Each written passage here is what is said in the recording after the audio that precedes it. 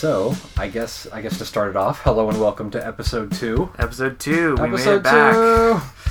The dreaded episode 2. It's always the hardest one. They say episode 2 is the hardest. I guess. It's unanimous, everyone says that.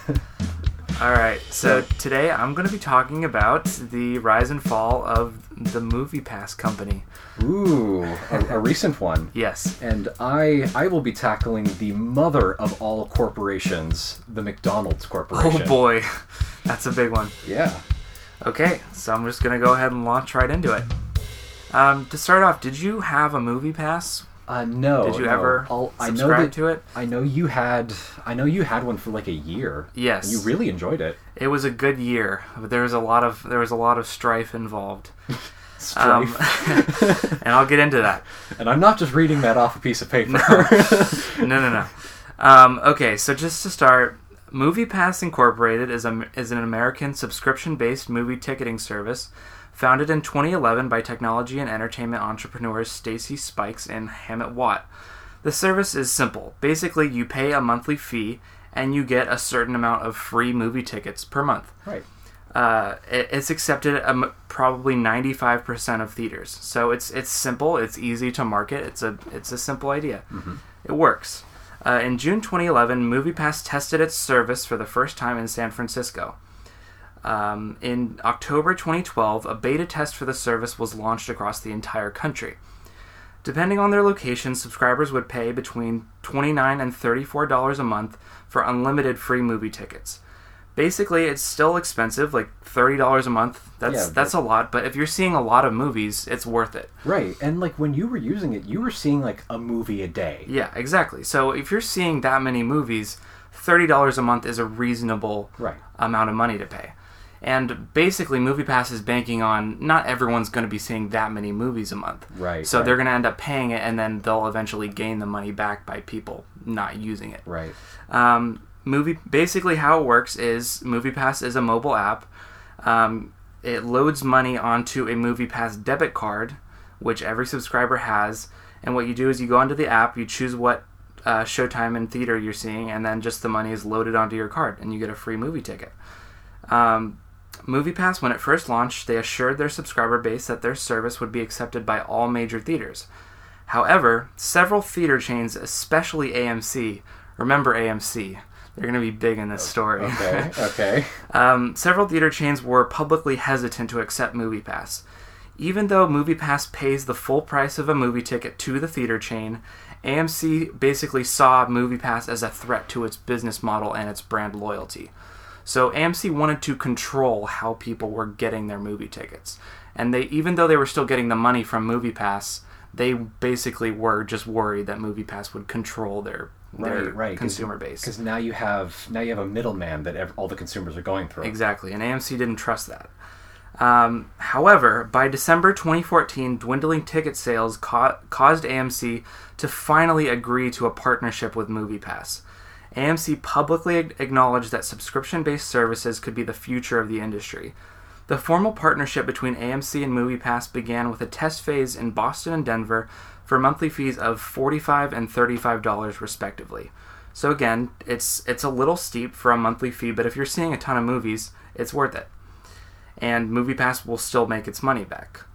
In June 2016, MoviePass hired former Netflix and Redbox executive Mitch Lowe to be the new CEO of MoviePass. Lowe quickly instituted more changes to the service, with the service testing out different subscription plans for users based on how movies they watched. By July of 2016, a new tier-based plan for MoviePass was officially announced. You have to cry. Yeah. TIER. Depending on the region, subscribers pay between $15 and $21 for 2 movies per month, and between $40 and $50 for unlimited movies per month. Ah, I see. Yes. So basically, people could just choose figure out how much they pay by how active they are in going to the movies. Right. By December 2016, MoviePass had 20,000 subscribers, a decent user base. Okay.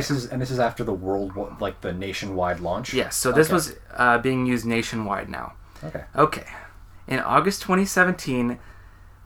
New York-based analytics firm Helios and Matheson, remember that name, Okay. purchased a majority stake in MoviePass. And that's when shit got crazy. Fun. Quickly after Helios and Matheson purchased their stake in MoviePass, the company announced that it was getting rid of the tier-based plan entirely, and they were going to offer unlimited movie tickets for $10 a month. But how... What... I mean, you're not making money then. Like, that can't be profitable. They would lose money...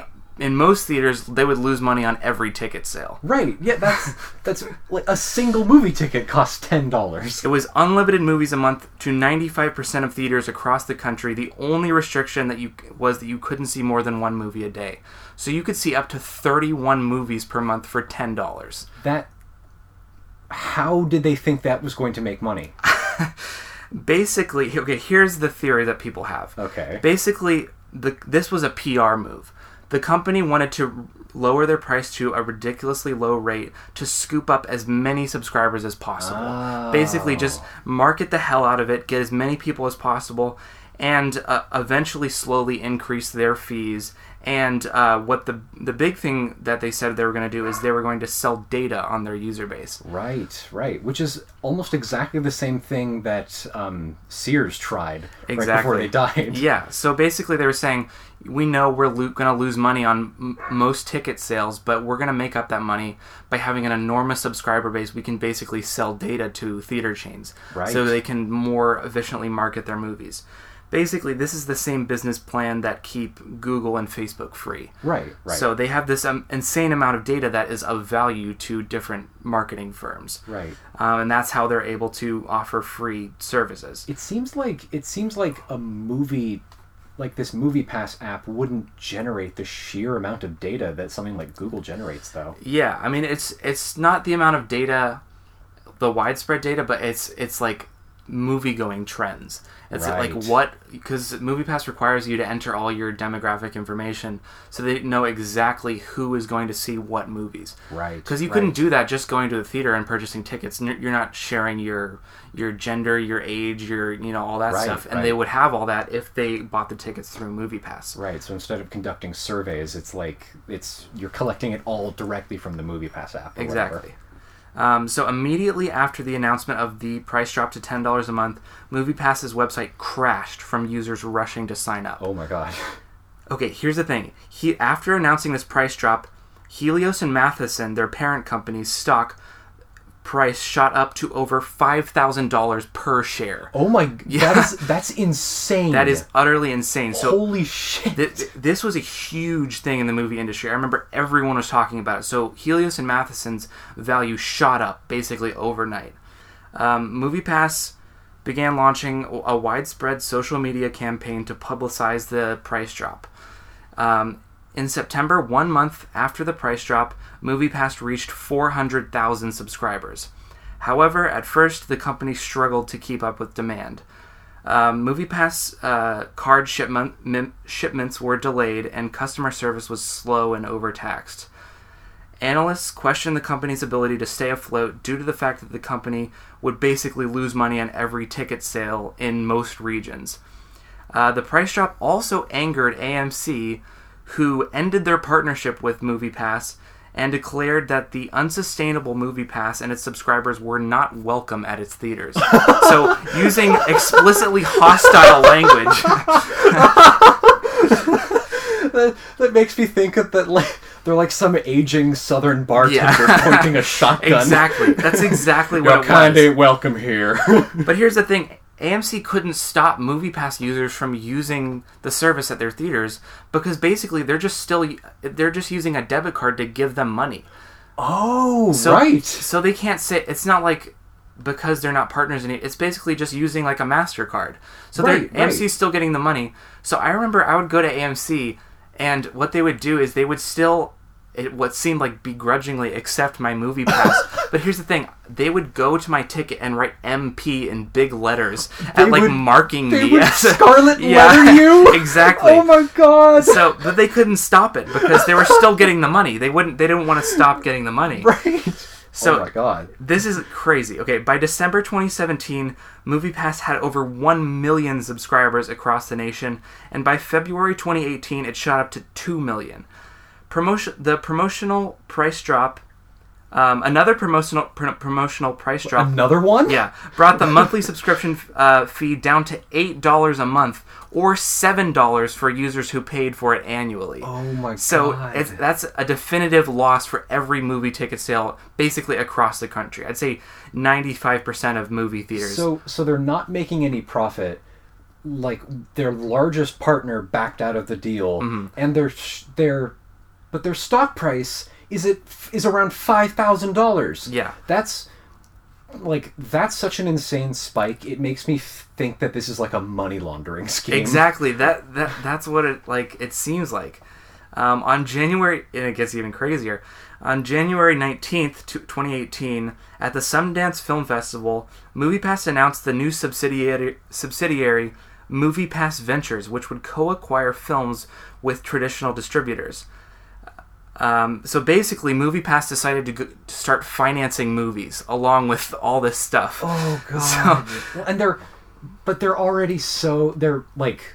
obviously already in debt from this. They're obviously there's no profit coming out of this. It's all investor backed. And then they're gonna say, "Oh, we're gonna make movies now." Right, which is one of the riskiest financial ventures that you can ever undertake. Exactly, it's insane. Okay, by April 2018, the company's financial statements indicated that MoviePass was losing $20 million per month. So they were burning money at an insane rate. This was because of the low subscription costs and the enormous, over 2 million subscriber base. Even moderate users of the service were rapidly draining money from the company. I remember when you were doing the whole MoviePass thing, you were getting posters and T-shirts and stuff from it. Yeah, exactly. Was that also for MoviePass? Okay, here's what I would do. So it was so easy to rig this system. Basically, you get a free movie ticket a day for $10 a month. So what I would do, I signed up for the Regal Rewards program. So I would go for $10 a month. I would go basically spend $15 of MoviePass's money at my local Regal theater every single day and get 15,000 points every single day for free.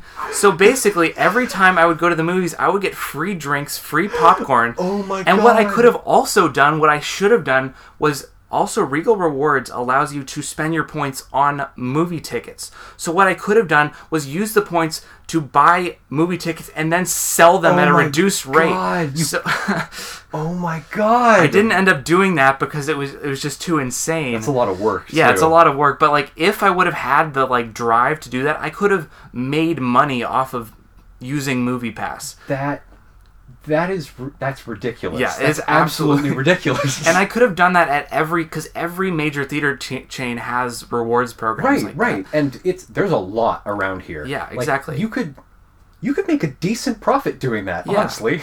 Right, and Regal's if you spend $15 a day on movie tickets, of course we're going to give you free popcorn and stuff. Right, Regal doesn't care. Yeah, Regal doesn't care. They're still getting the money. So it's a win-win for everyone except for MoviePass. And so basically what I was doing is I was costing MoviePass a minimum of $300 a month just for me. Just you. Yeah, well, minus the $10 I was paying them for my subscription. So $290. Yeah, and that was minimum, and then the premium movie tickets were $15, so it's even more than that per month. Oh my god! So it's $450 a month I was costing them just for myself. So basically, what this system is at the moment is you have a group of incredibly wealthy Wall Street investors essentially giving you $300 a month to go see a movie. It was wonderful, and I saw all the movies that I wanted. I saw every Best Picture nominee. I saw everything. Right, and it was great. And I got free popcorn and drinks. That's awesome. It was the coolest thing. I remember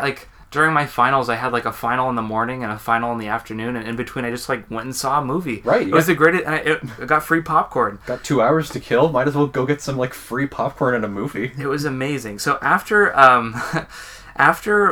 it was realized that they were losing $20 million a month, Helios and Matheson's stock price dropped to $500 a share. Oh, so wow. They shrunk to 10% of their original price. So realizing this, MoviePass panicked And without warning, they completely removed the unlimited plan from their service. I remember that. They didn't even make an announcement. It's like the site just went dead. It just said, okay, instead they said that users could now only see 3 movies a month for the same price. So they just completely backed out of the promise that got everyone to subscribe in the first place. Well, and 3 movies a month even for the $15 subscription, you're still losing money. Yeah, exactly. However, people lost their shit when they took away the unlimited plan. Right. Because people had been conditioned to start seeing movies weekly. Right. They became entitled because MoviePass promised them and they said the service would last forever. So people lost their shit and started attacking the MoviePass Corporation. They were getting death threats. People were going crazy. So within 2 weeks, they brought back the unlimited plan.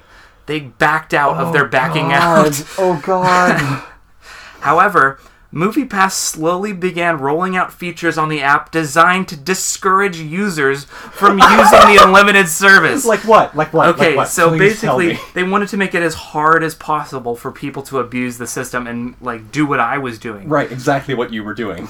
So, first of all, they limited subscribers to seeing individual movies only one time. So you couldn't go see a movie twice. Right. So limited you. So at a theater, if they were only showing 7 movies that month, you would eventually run out. Right. However, that just encouraged me to theater hop. I would buy a ticket for a movie I didn't want to see and then just go. So basically, they were encouraging theater hopping. Oh, so wait, so you would just... So if the movie that you wanted to see wasn't playing, you would just buy a ticket for a different movie and then just go see that one? Well, if I had already seen it and I wanted to see it again, I would just buy a ticket for a different movie. There's ways around these things. Right. Oh, yeah. That makes total sense. Another thing they did was they forced users to take a picture of their ticket stub to prove that they weren't seeing individual movies more than once. And how many... And they have 2 million users at the moment right now, and they can barely keep their website up. Exactly. And they're going to have somebody manually review every single image that gets sent to them. And they said, basically in their app, they said, if you don't take a picture of your ticket stub, you'll lose your subscription. And here's what happened. I forgot to take a picture of my ticket stub twice, and the MoviePass app was like, why did you do this? Please explain. They made you type up an apology for why you didn't take a picture. And I just said, I'm sorry, I forgot, and I submitted it, and nothing happened. They kept letting me use the service.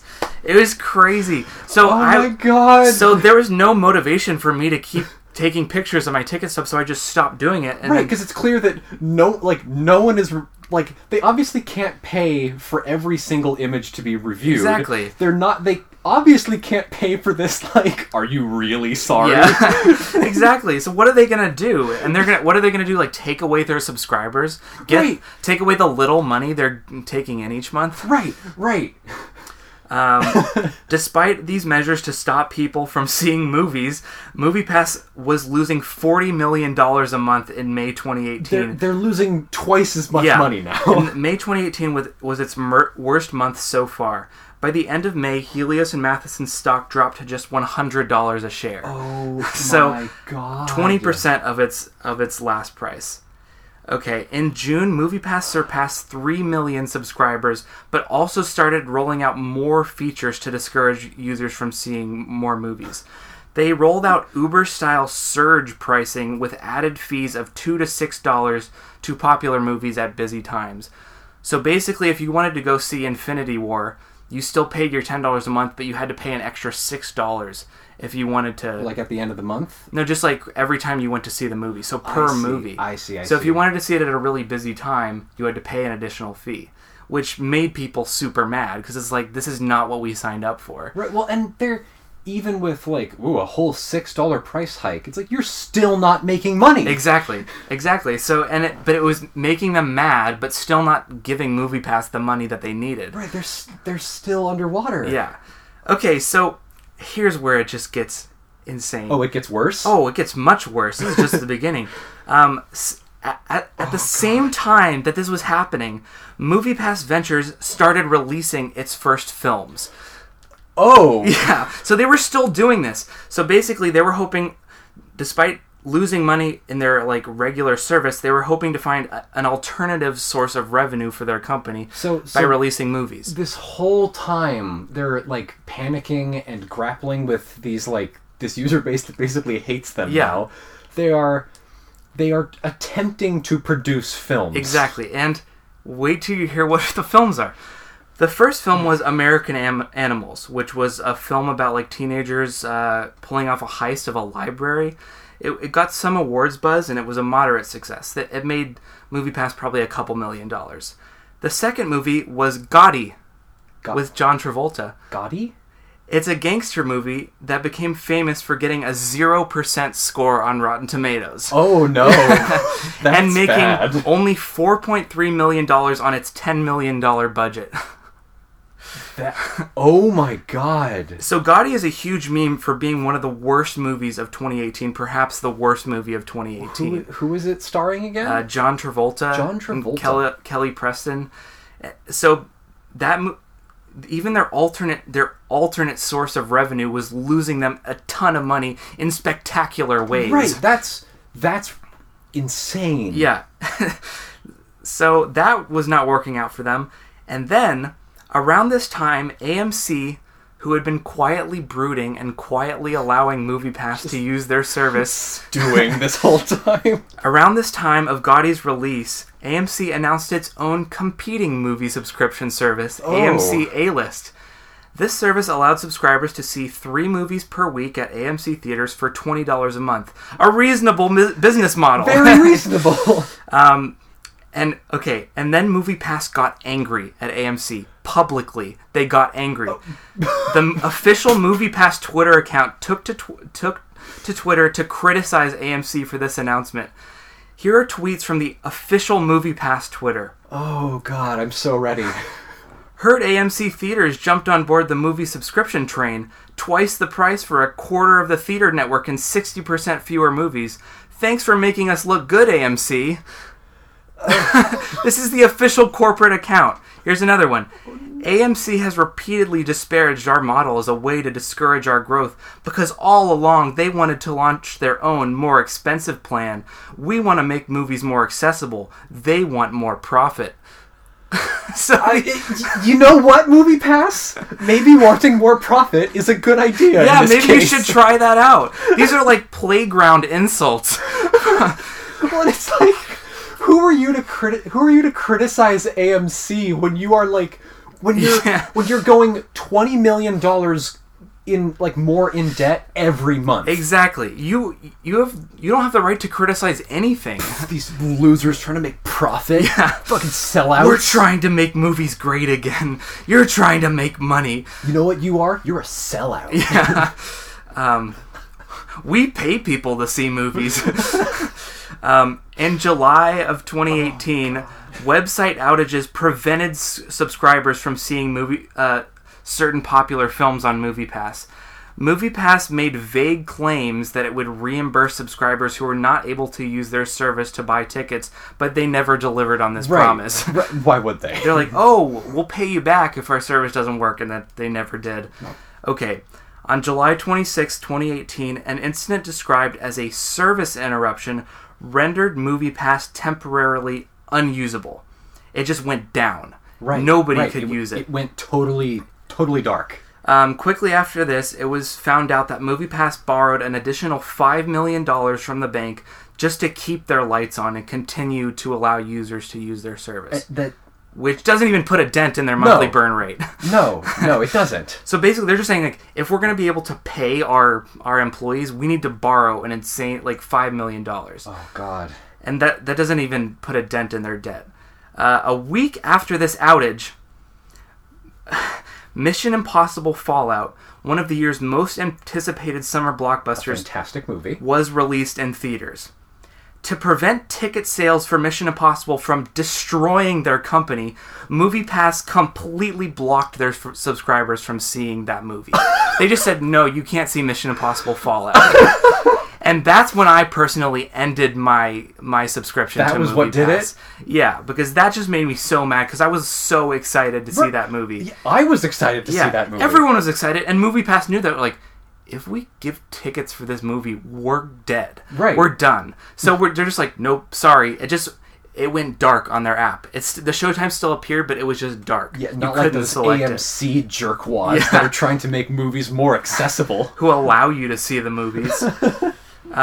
And when I was trying to unsubscribe from the service, I noticed that it was unusually difficult. The first time I pressed unsubscribe, it didn't accept it. It said it went through, but then I noticed that I was still listed as an active monthly subscriber. Ooh. So I had to go through again and send like an angry complaint through their Instagram customer service account and say, please cancel my membership. Oh, God. I remember I said some like really mean comment to their Instagram like customer service person. I was like, bye MoviePass, it's been great, but I was expecting your fall from day one. And they left me on red on that one. I'm serious, I have the receipts. That's amazing! Oh my God! So I was very mad at that. I peaked the shit out of the audio there. Oh my God. No, that's good. I'm sorry, listeners. And I was like worried that they weren't going to let me unsubscribe.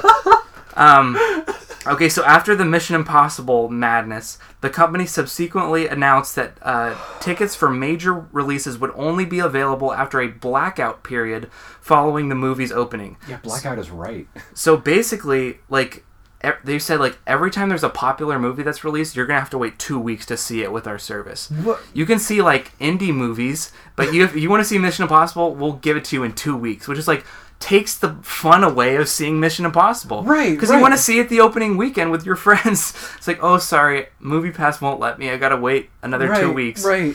So basically, sorry, guys. People who had signed up for MoviePass to get free movie tickets were having to pay out of pocket to go see movies they wanted to see its first couple weeks. In addition, MoviePass announced that it would be raising its monthly fee to $15 a month. So what? That's not going to help you, MoviePass. You are still not solvent. Yeah. Around this time, Helios and Matheson's stock dropped to less than $50 a share. Following more website and app crashes, MoviePass began limiting subscribers to only 2 movies a month. So basically, they took away the unlimited plan again. Just bail out. Just give up at this point. In a notable incident, on August 10th, the service forced users to choose between Slender Man and Mission Impossible, which had been released like 2 weeks earlier, with the latter movie only being available at off-peak showtimes.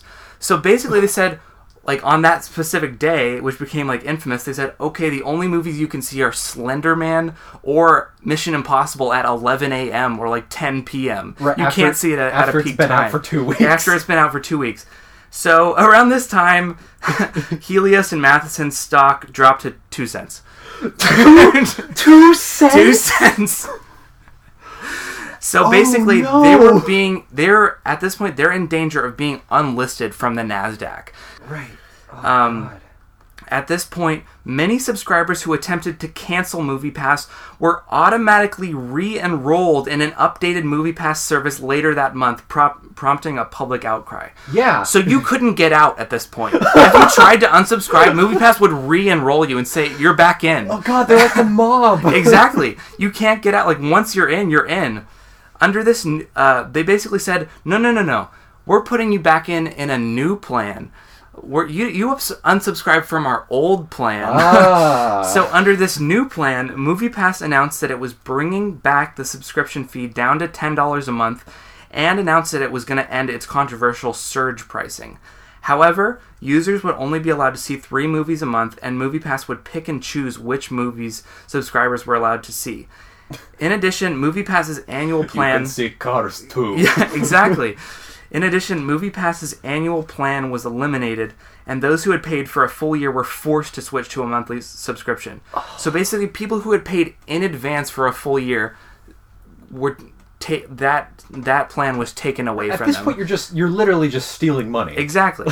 You're extorting people. A few days after this announcement, a member of the board of directors for MoviePass's parent company, Helios and Matheson, resigned, citing concerns about corporate management. Oh, yeah? For real, dude? The board member, Carl Schramm, stated that the company has made a number of important corporate decisions and executed significant transactions either without board knowledge or approval or in board meetings initiated with only a few hours of advance notice by email. What? They went rogue? Yeah, they went rogue and basically said, like, they sent an email to the board members saying, we're having a meeting in 1 hour, and if you're not there, you don't get to decide. And they would have board meetings saying, okay, we're going to stop letting people see Mission Impossible. Done. Unanimous vote. Okay, we're done. Oh, God. So they went rogue. Well, just how you started that paragraph, it's like, the board has decided to execute, and I thought it was like, has decided to execute its less useful members. Which wouldn't be surprising at this point. By September 2018, MoviePass's chief product officer, Mike Berkeley, left the company, and the stock dropped to 1 cent. Oof. Which is what, a 500,000% decrease from it went its from a peak? peak of $5,000 to, I think, less than 1% at one point. It has to be sub-cent. In October 2018, New York Attorney General Barbara Underwood opened an investigation into MoviePass's parent company, Helios and Matheson. Was it actually a money laundering scheme? Well, they're still under investigation to determine whether the company misled investors regarding its assets, which it probably did. Yeah, it definitely did. It seemed like they misled a lot of people. After the announcement of the investigation, Helios and Matheson announced that they would be selling their holdings in MoviePass in order to disassociate themselves with MoviePass's reputation and save their own company. Oh yeah, they're gonna divest their shares of MoviePass and like go down the street and use all the money to buy a taco. Right, and it's insane that MoviePass is still operating. It's still operating? Going, apparently. I don't even know. By the time of the investigation was announced, over 1 million subscribers had canceled the service. However, MoviePass continues to operate with a greatly diminished subscriber base, a tarnished reputation, and much less of the exciting features that made the company so appealing in the first place.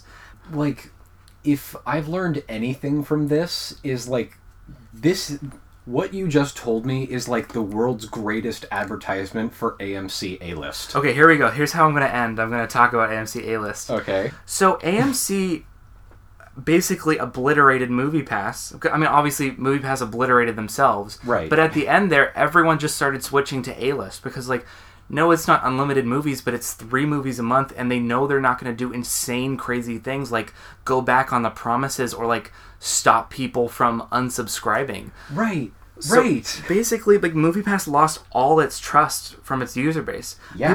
That's why I canceled. I was actually scared they were going to just start stealing money from my bank account. Like, there's nothing to say they wouldn't start doing that. Well, because they were literally doing it. Yeah, and re-enrolling people after they canceled.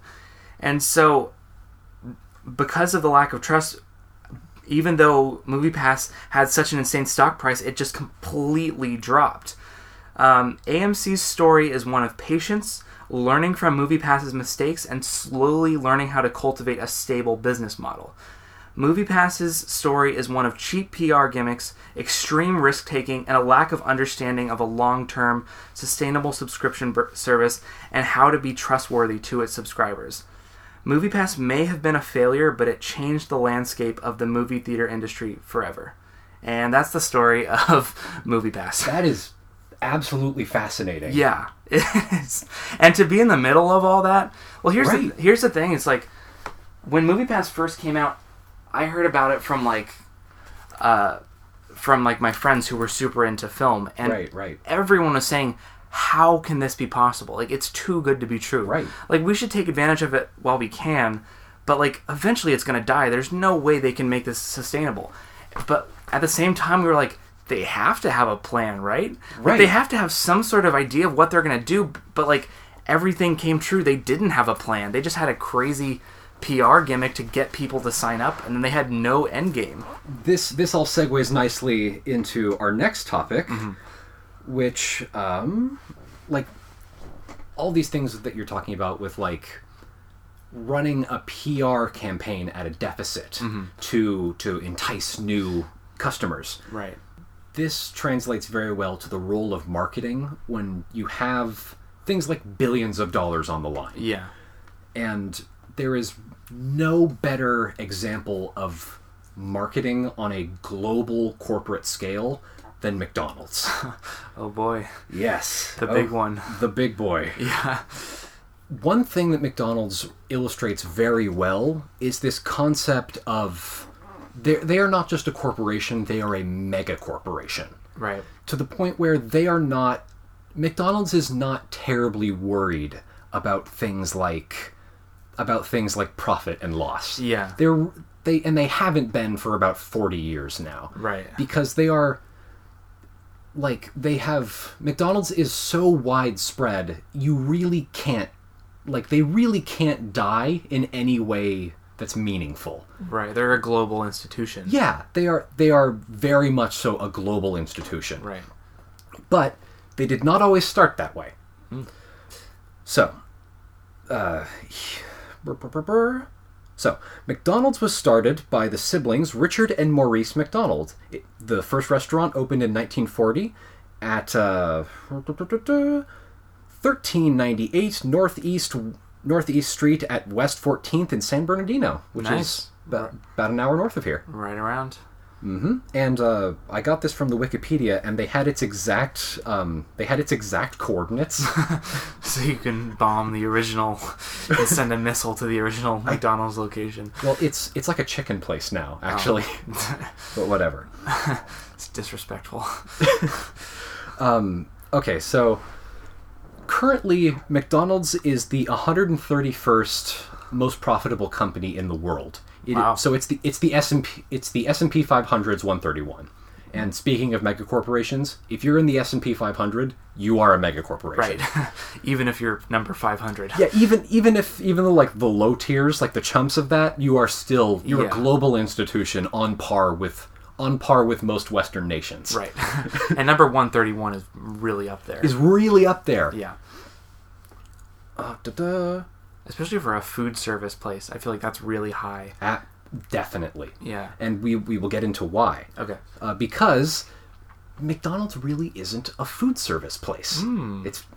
But we'll get into that. It's a spa. My mind is blown. Just rub the burgers on your skin. Oh, that's how you're supposed to use them. So, notably, their S&P 131, that's hella profitable. Yeah. Notably, McDonald's has increased shareholder dividends for 25 consecutive years. Wow. Making it one of the S&P 500 dividend aristocrats. Which is an official thing. S&P Golden Boy. S&P Golden Boy. Gold Star. You did it. No, which basically means every earnings report, they earned their shareholders more money. Right. Now, it is impressive to be able to do that for 4 quarters consecutively. Mm-hmm. McDonald's did that for 25 years. Right. McDonald's was one of the safest investments you could ever make. Yeah, that's a stockholder's dream. Absolutely. And one thing that underlies the entire story of McDonald's is this theme of consistency. Right. So, did you see the film The Founder? I haven't, no. All right. Well, it is about it's about the founding of McDonald's and everything. Mm-hmm. And so the company was started by these 2 brothers, right? Mm. But then the founder, quote unquote, was really this guy named Ray Kroc, right? Who in the movie is an absolute bastard, right? And by all accounts, literally every piece of information I was able to find on Ray Kroc, it was people talked about him like he left a layer of grease on everything. He's described as one of the skeeviest, most annoying people. Oh my gosh!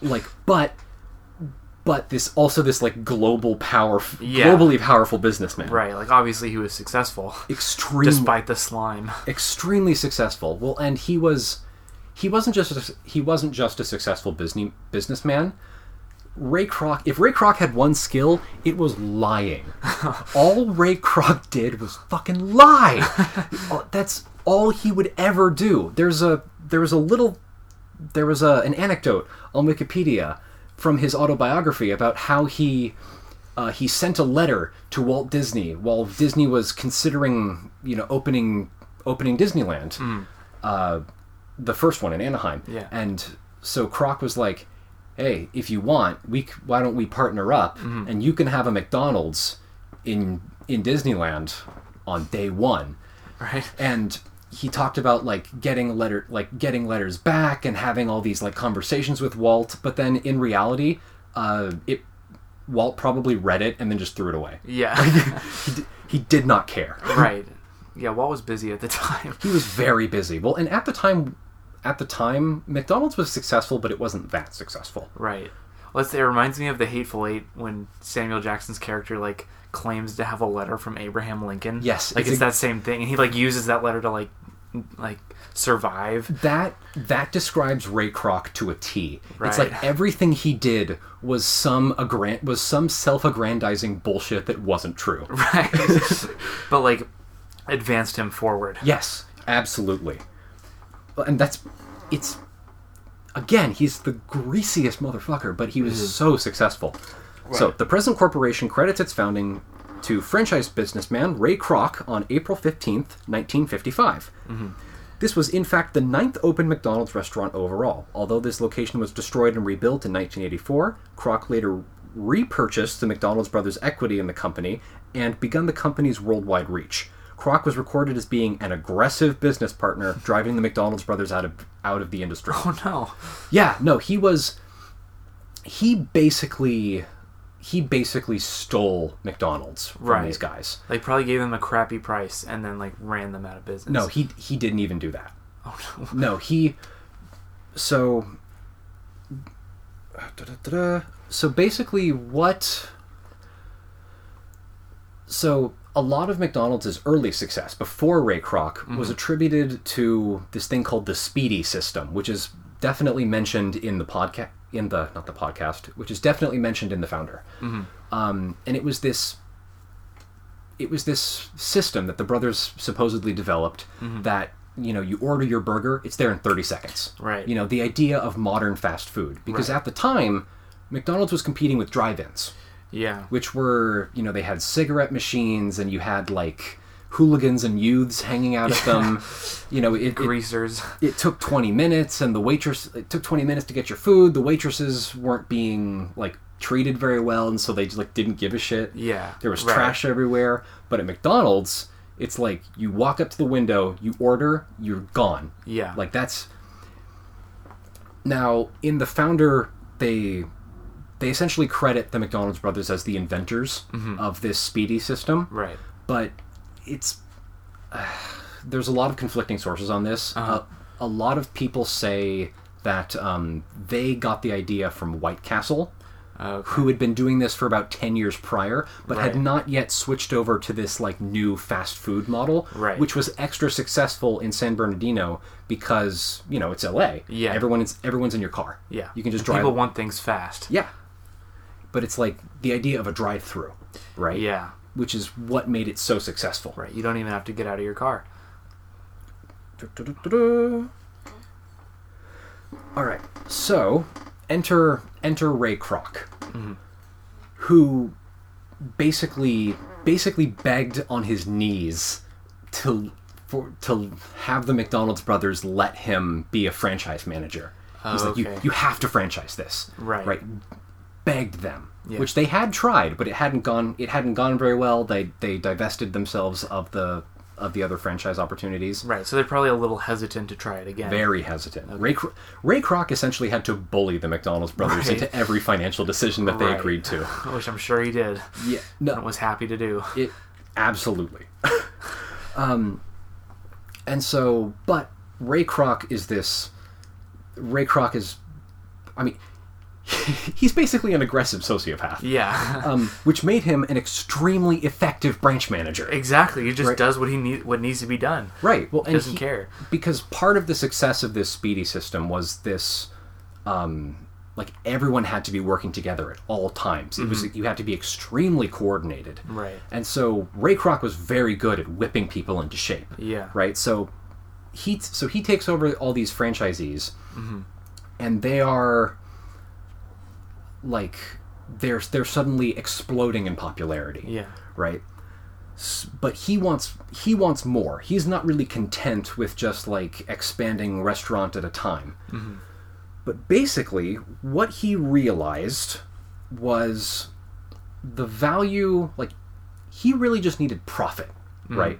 And what he realized was the value in the fast food was not the price of the burgers, like, balancing cost versus operation. Yeah.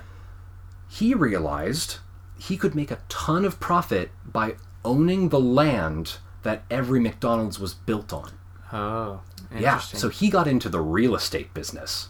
So he was charging the franchise owners, like, land fees? Yes. Oh, okay. Well, and this is eventually what he would use to essentially kick the McDonald's brothers out of business. Man. Because he owned all of... He didn't own their restaurant or their intellectual property. He owned the ground. He literally owned the ground. Right. He owned the ground that all of their restaurants were built on. Right, that's crazy. It is, which is a really skeevy move. Right. Well, that's why houses in certain places like Laguna Beach are super expensive, because not only do you have to pay for the property, you have to pay for the land. Right. So if you're renting a house or renting an apartment or whatever, you have to pay for the ground that the house is on too. Oh yeah, not just the house. So it's like double the money. Well, and you got to remember, at this time we're talking. This is prime commercial real estate in San Bernardino, California. Right. During the early 1960s. Wow. Which is like, I mean, you could not ask for better commercial real estate. Yeah. This is like seaside view next to PCH. Right. Like one of the busiest streets in the world. Yes. Absolutely. Like at a time in history when cars were super cheap and every American was buying a car. Exactly. Now, this practice of owning the land that that your restaurant is built on has since become fairly common practice. Right. But they never really touch on this in The Founder, which, by the way, this will be spoiling the entire plot of The Founder. That's fine, yeah. I might still watch it, because I've been wanting to watch that. Right. Basically, what this allowed Kroc to do was... So at the time, if you owned a chain restaurant like this, and you needed some quick cash, you would basically take a regional franchise and just sell them to someone else. Right. Like, all right, we need a couple $1 million really fast. Here, Church's Chicken, you now own all of our restaurants in this area. Right. So what Kroc did was... So he still owned the land, but he would franchise out the actual restaurant. Okay. Right? Which is an excellent way to get a nice cash injection. Yeah. But you've just lost all these profit-generating restaurants. Except Ray Kroc hasn't. He still owns the land that they're built off of. So what he does is he franchises out a chunk of the region, and then just uses the fact that he owns your land to bully you back off. That's evil. It's so evil. But effective. And it works, obviously. Extremely effective. Well, and he would never franchise out all the restaurants in a region. Yeah. He would always make sure to keep a McDonald's so that people knew that McDonald's was still there. Right? A huge part of this is the branding, right? One thing that I run across in my research is people talking about, like, McDonald's is successful because they provide quality food. No, that is a crock of shit. Yeah. We've all been to McDonald's. The food is disgusting. Right. It's manufactured food. Right. You know exactly what you're getting. Right. Right. That's why it's successful. It's part of McDonald's success is the brand. It's this idea of McDonald's. Something you can trust. It was fast food. Like, what we think of as fast food was invented by McDonald's. Right. They own that. Right.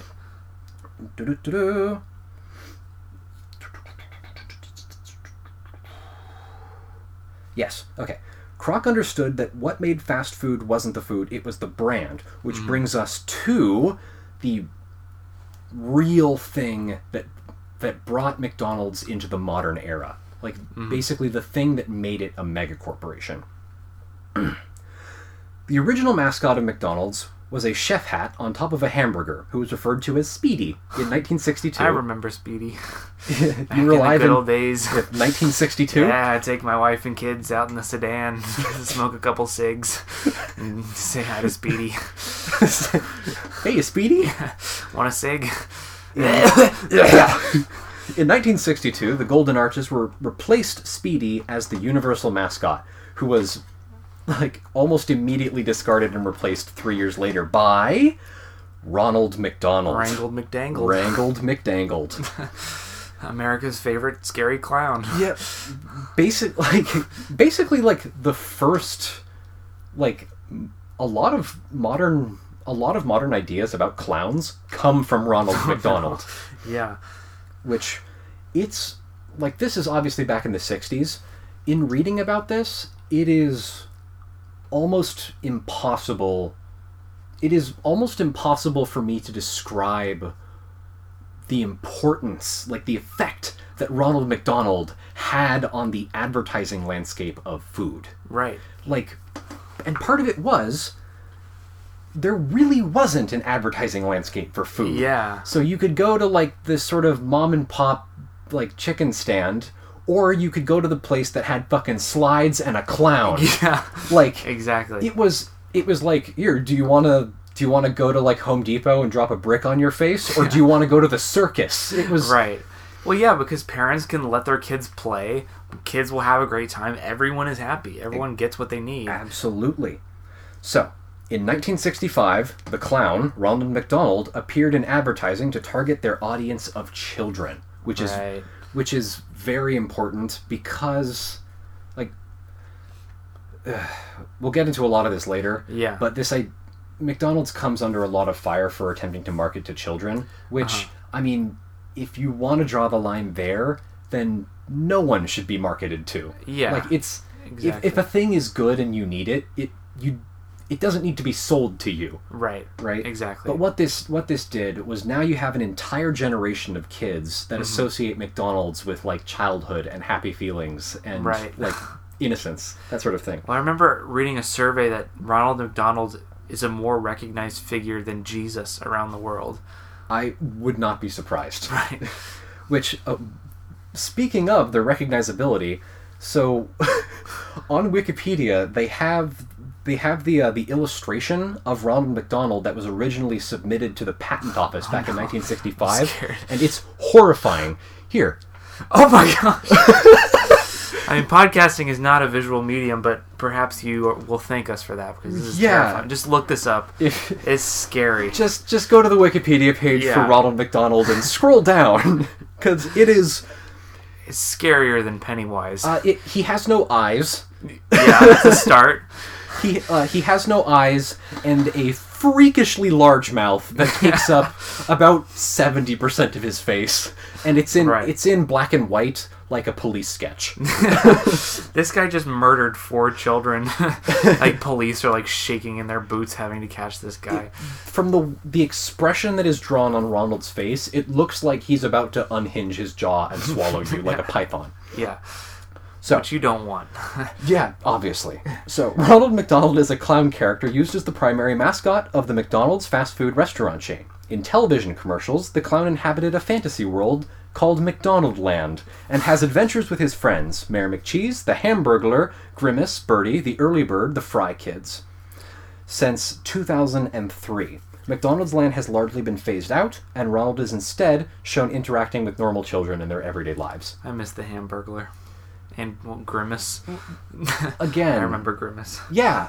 Well, I remember going to the McDonald's by my house. Yeah.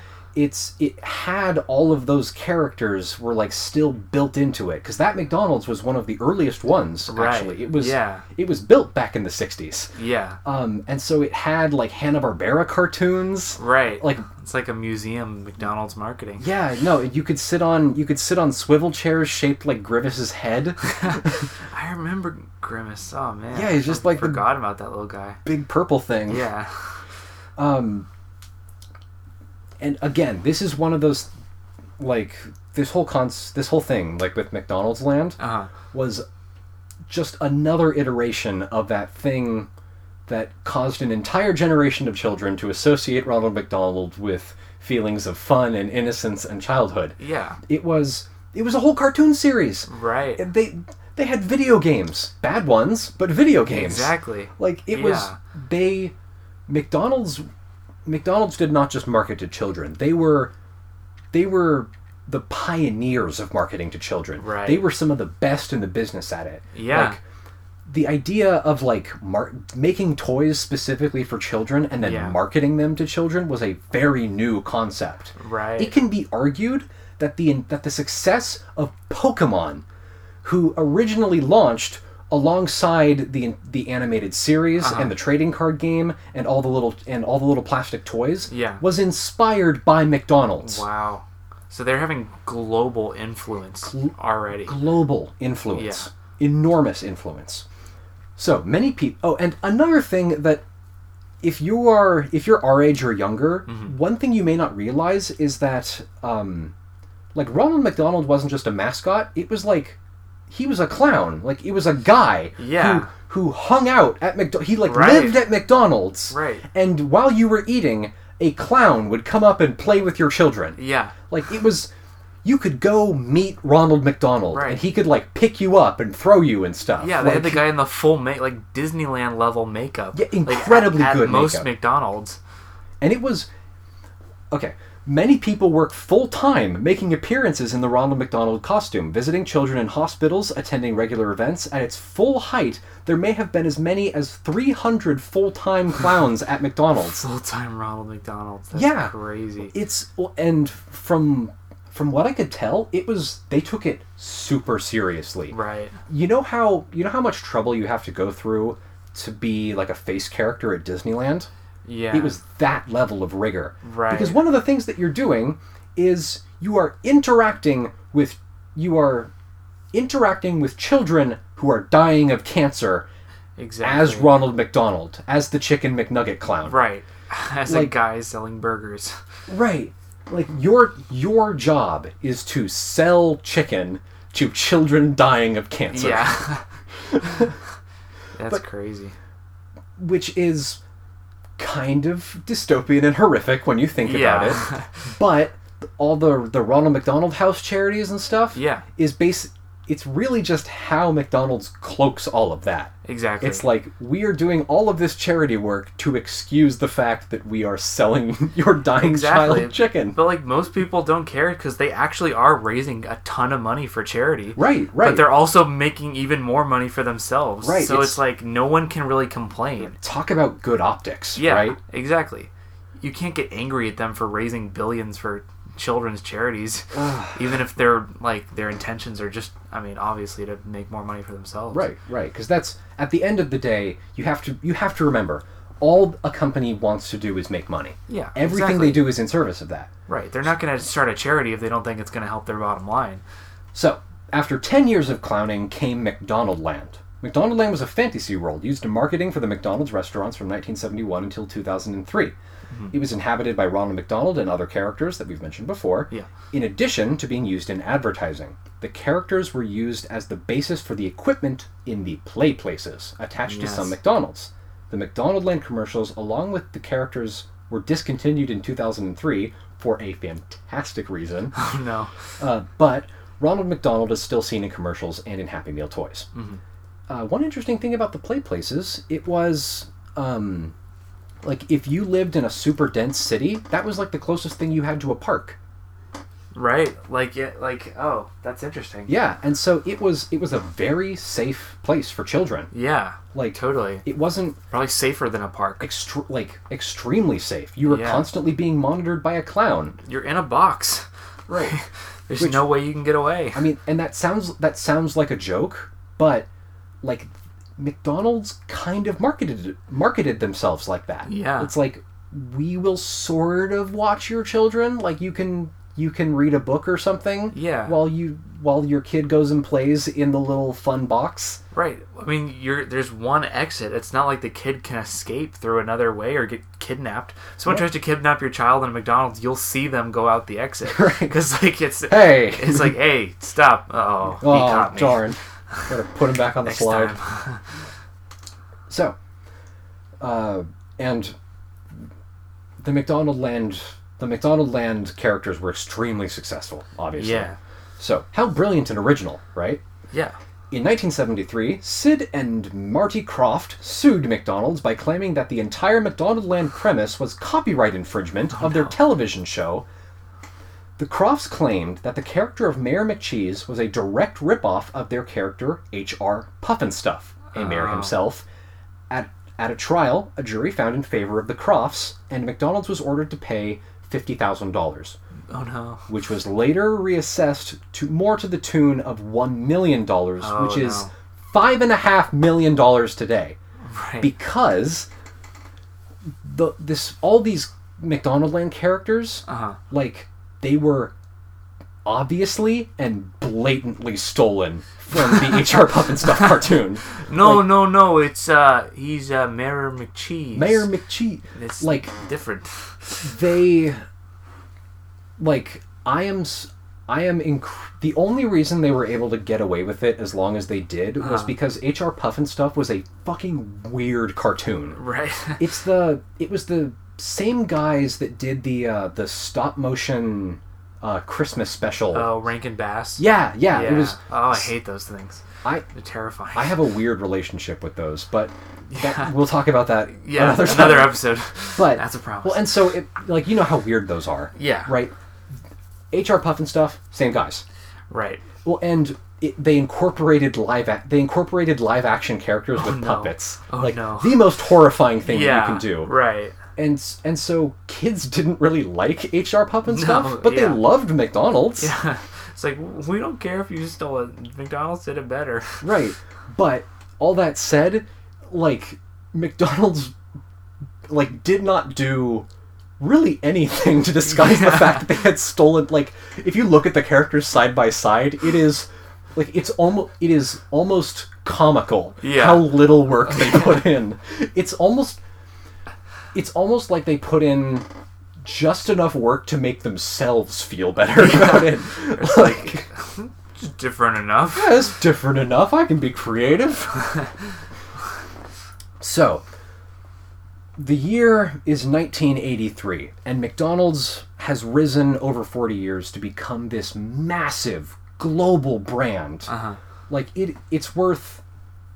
I mean, its worth is really only in its brand alone. Yeah. Because as we know, the hamburgers really aren't that good. Right. So, in the early 2000s, people started to notice that it's like, holy shit, McDonald's is like more powerful than a lot of Western nations. Yeah. And they're in your face all the time. It's like the constant marketing. McDonald's is very good at marketing and ubiquitous marketing. And so people started to notice. So, in the early 2000s, the documentary Fast Food Nation and Super Size Me came out. Right. Both launching dramatic attacks on the McDonald's brand. Yeah. Well, and it's not like people thought McDonald's was health food anyway. Exactly, yeah. You go to McDonald's because you want a fat, juicy, salty burger. Yeah. That clogs the hell out of your arteries. Right. And it didn't help that both of these documentaries were like huge crocks of shit. Yeah. Like, they were basically all lies. Right. Like, Fast Food Nation, it never explicitly lies, but it almost criminally over exaggerates a lot of the claims that it makes. Right. Like saying that like fast food is killing Americans with E. coli, which it's not. Yeah. Like actually most E. coli deaths come from improperly prepared, like meat that has been improperly prepared at home. Right. And McDonald's is not going to take a risk of improperly preparing their meat. Well, if and when people do, when people do get like seriously sick from fast food, it's because something went wrong. Right. Like, or they've just eaten too much. Like, that's what it comes down to. Right. But if you eat too much of any kind of burger, it's going to affect you. Right. But if it's specifically talking about like death by E. coli. Yeah. Like, it kills you. And on the topic of like preservatives, it's really no worse than any other other kind of food that you're gonna find at your supermarket or anything. It's the same process. It's exactly the same. It's exactly the same process. Yeah. Exactly the same preservation techniques. Exactly the same shipping methods. Yeah. And then the third thing was like this whole idea of like pink slime and everything. Yeah. like, oh, they make it out of the gross, disgusting parts of the chicken. It's like, have you ever had stew meat before? Yeah. It's necks and ribs and stuff. It's like all the junk parts of the animal, and you stew the hell out of them until they're melty and delicious. Yeah. Like, that's where all the fat on the animal comes from. Yeah. It's the same stuff. They just have an industrial processor that can grind it into, like, pink sand-looking stuff. When you see it, it looks gross. Yeah. But it's just at a bigger scale. Which, honestly, I wanted to look up, like, videos of pink slime. Uh-huh. You know what it looks like? What? It looks exactly like Tubby Custard from the Teletubbies. Like, yeah. It's a meat fountain. Yeah. That's what they were eating, those Teletubbies. Raw meat. Well, and... yeah... Teletubbies are actually devoted carnivores. Yeah. They're predators. That's how they get their strength. Yeah. And through all of this, right? Yeah. I had to develop what I call the egg test, which is, would eating this be more disgusting than eating an egg? Because when you think about it, an egg is an unfertilized chicken fetus. Yeah. Like, I am eating an entire unfertilized chicken fetus. Yeah. I don't really care if you take the junk parts of the meat and you grind it up all nice and then you put it in a chicken mold. Right. Like, the egg is still more disgusting. Right. In concept. Yeah. Is it going to make you sick? No. Like, if it won't. You look at most foods, how they're made, they'll seem disgusting to you. No. It's like, by the statistics, you have a greater chance of... You actually have a greater chance of getting sick and possibly dying from eating cabbage. Right. Yeah, there's that recent, like, romaine lettuce E. coli thing. Mm-hmm. And on the other documentary was Super Sized Me, which also complete crock of shit. Yeah. Because before what they cleverly left out was the fact that the centerpiece of the documentary was... Before the documentary, he was a vegan. He was an obsessive exerciser. Right. And so, yes, he stopped eating vegan to eat McDonald's, which, of course, that's going to have a negative effect on you. Right. If you've been vegan for 10 years and then you suddenly eat meat, of course you're going to throw up. Yeah. And he stopped exercising. Right. Yeah. And I also remember he had, like, weird rules for himself. Like, he had to get the supersize option and he had to finish all the food. Yes. Which is... Like, overeating is plainly not recommended. Like, just don't do that. No one should do that. Exactly. If you eat too much of anything, it's going to make you sick. Right. Well, and too much means different things for different people. Yeah. I mean, if you look at, like, Olympic athletes, like, you ever seen what, like, Michael Phelps eats when he's carbo-loading for... No, like, but I'm sure it's insane. It's literally, like, 40 hamburgers. Right. And it has no effect on him.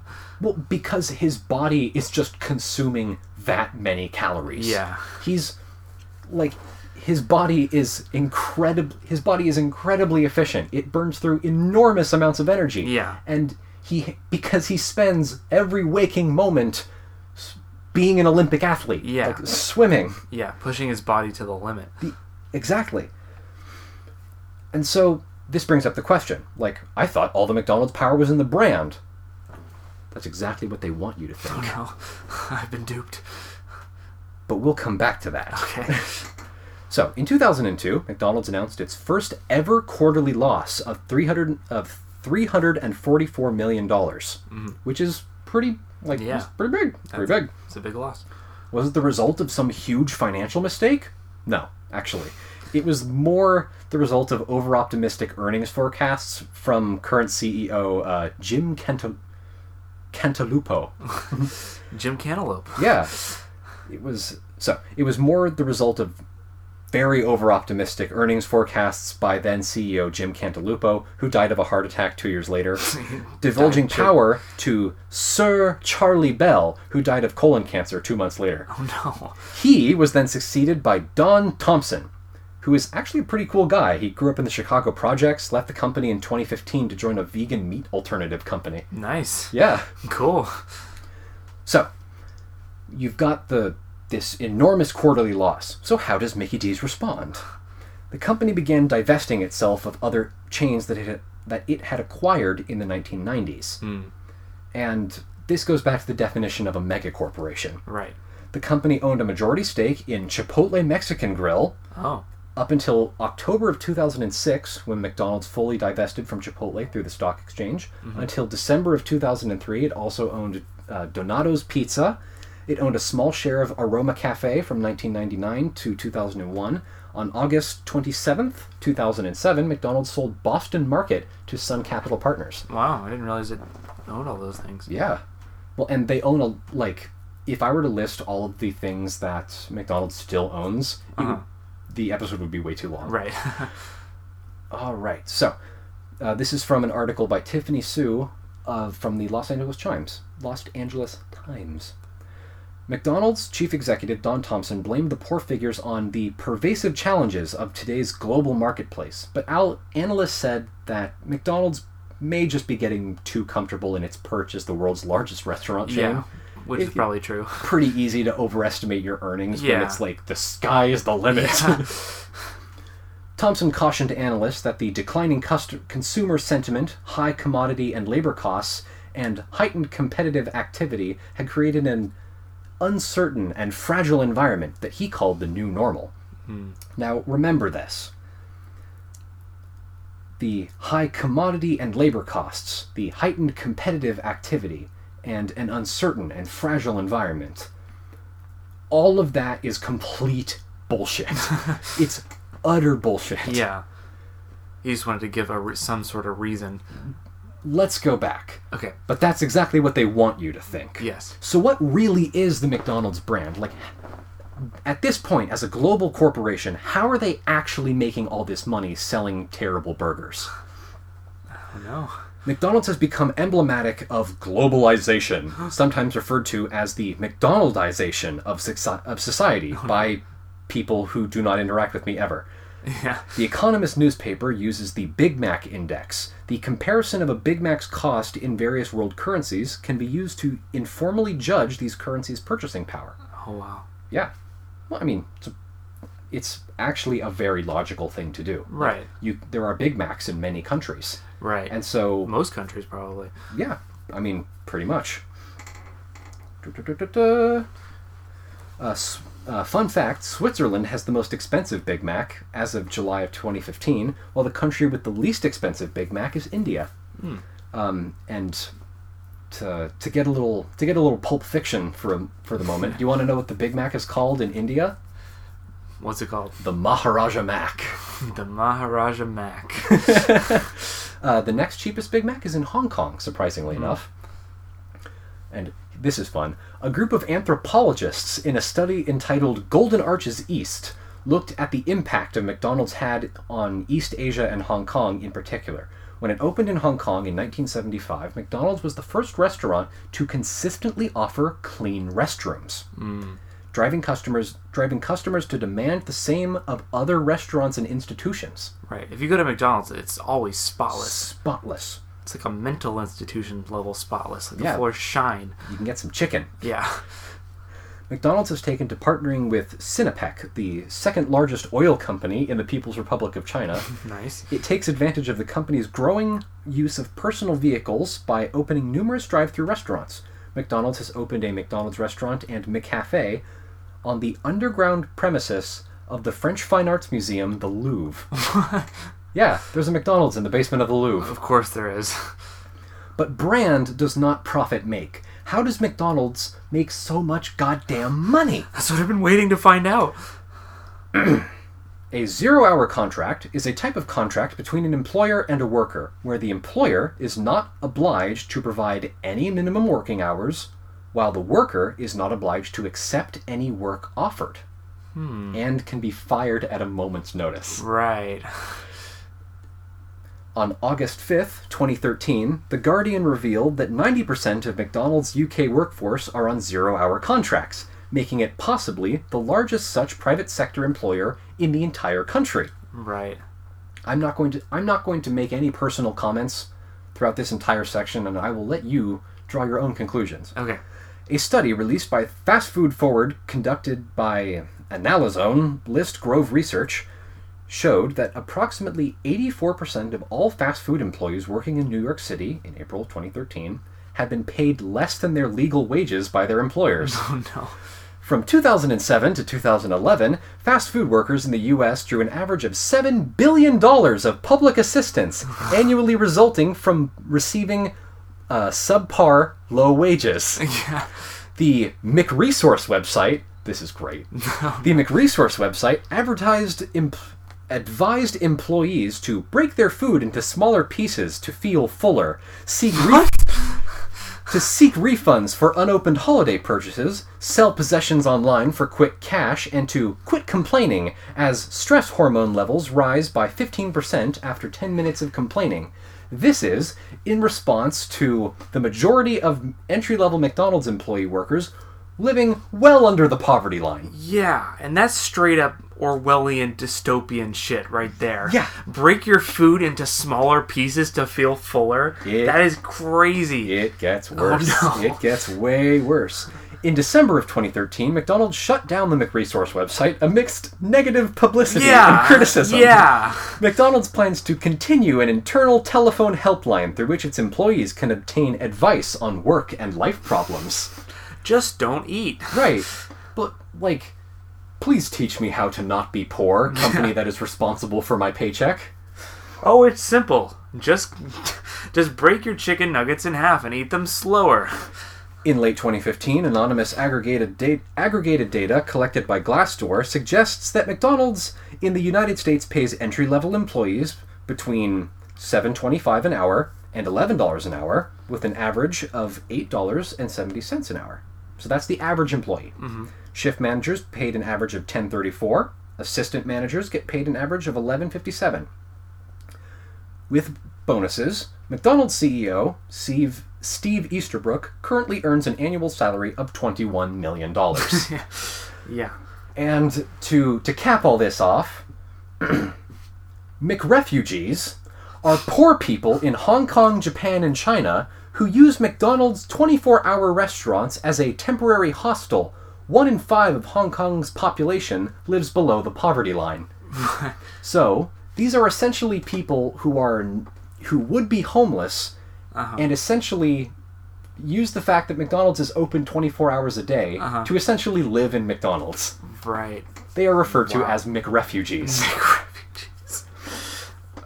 McDonald's owns refugees. I just to remind you there, $7 billion of unpaid wages. Right. $7 billion worth of wage theft. Yeah. That's how McDonald's is this profitable. Right. They are stealing from their employees like nobody's business. Right. It is, if they were a nation, it would be the definition of a kleptocracy. They are stealing so much goddamn money. Yeah. Because I would imagine one of the most expensive things in a franchise is your labor. It's like, absolutely. Let's just pay half of what other restaurants pay. Not even half. It doesn't even get close to half. Right. And they just keep all that extra money. Yeah. Yeah. Well, and what they're doing is they have the kiosks where you can just order your food there. Oh, really? They're trying to automate their entire restaurant.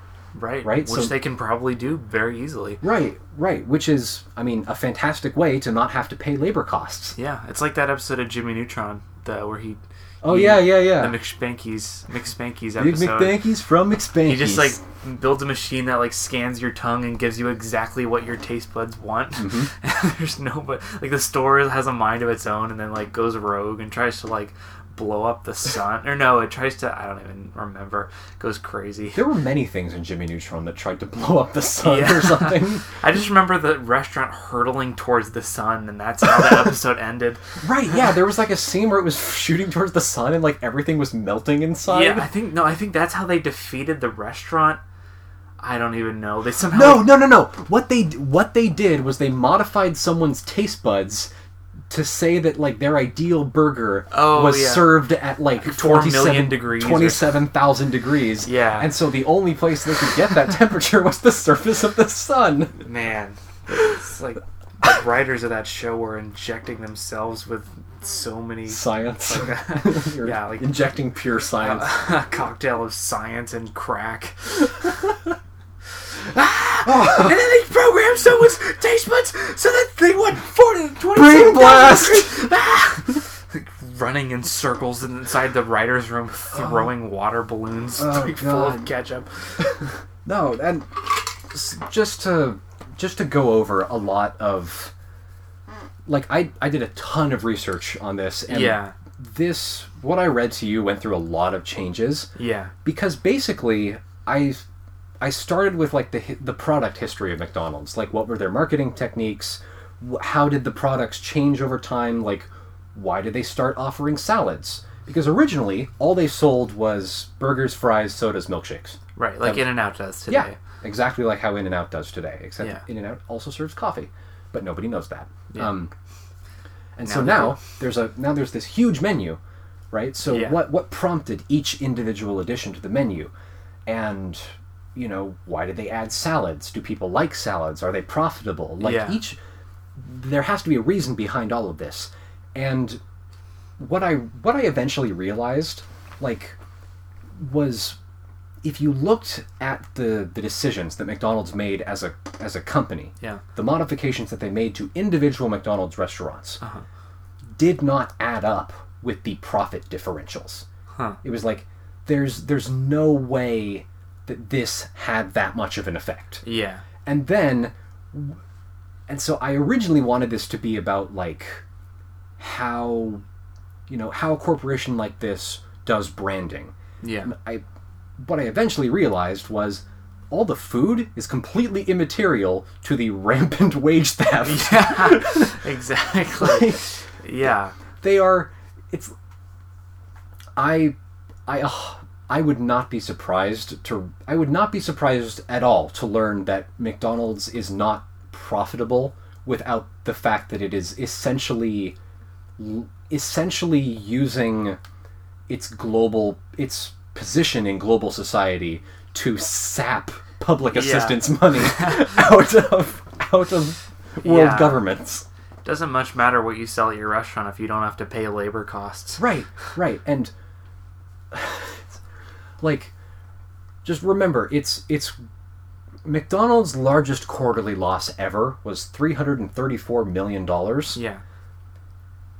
It was like a single year's instance of wage theft was $7 billion. Right. Wow. So there you go. Well, is the keep that in mind next time I get an 8-piece chicken McNugget with barbecue sauce. Right. All right. Well, there you go. That's episode 2 of Desperate Acts of Capitalism. That was a crazy episode. Even more insanity gone over in this episode. All right, we will see you all again soon. Thank you for listening. Thank you very much. We love you. We love you. Oh.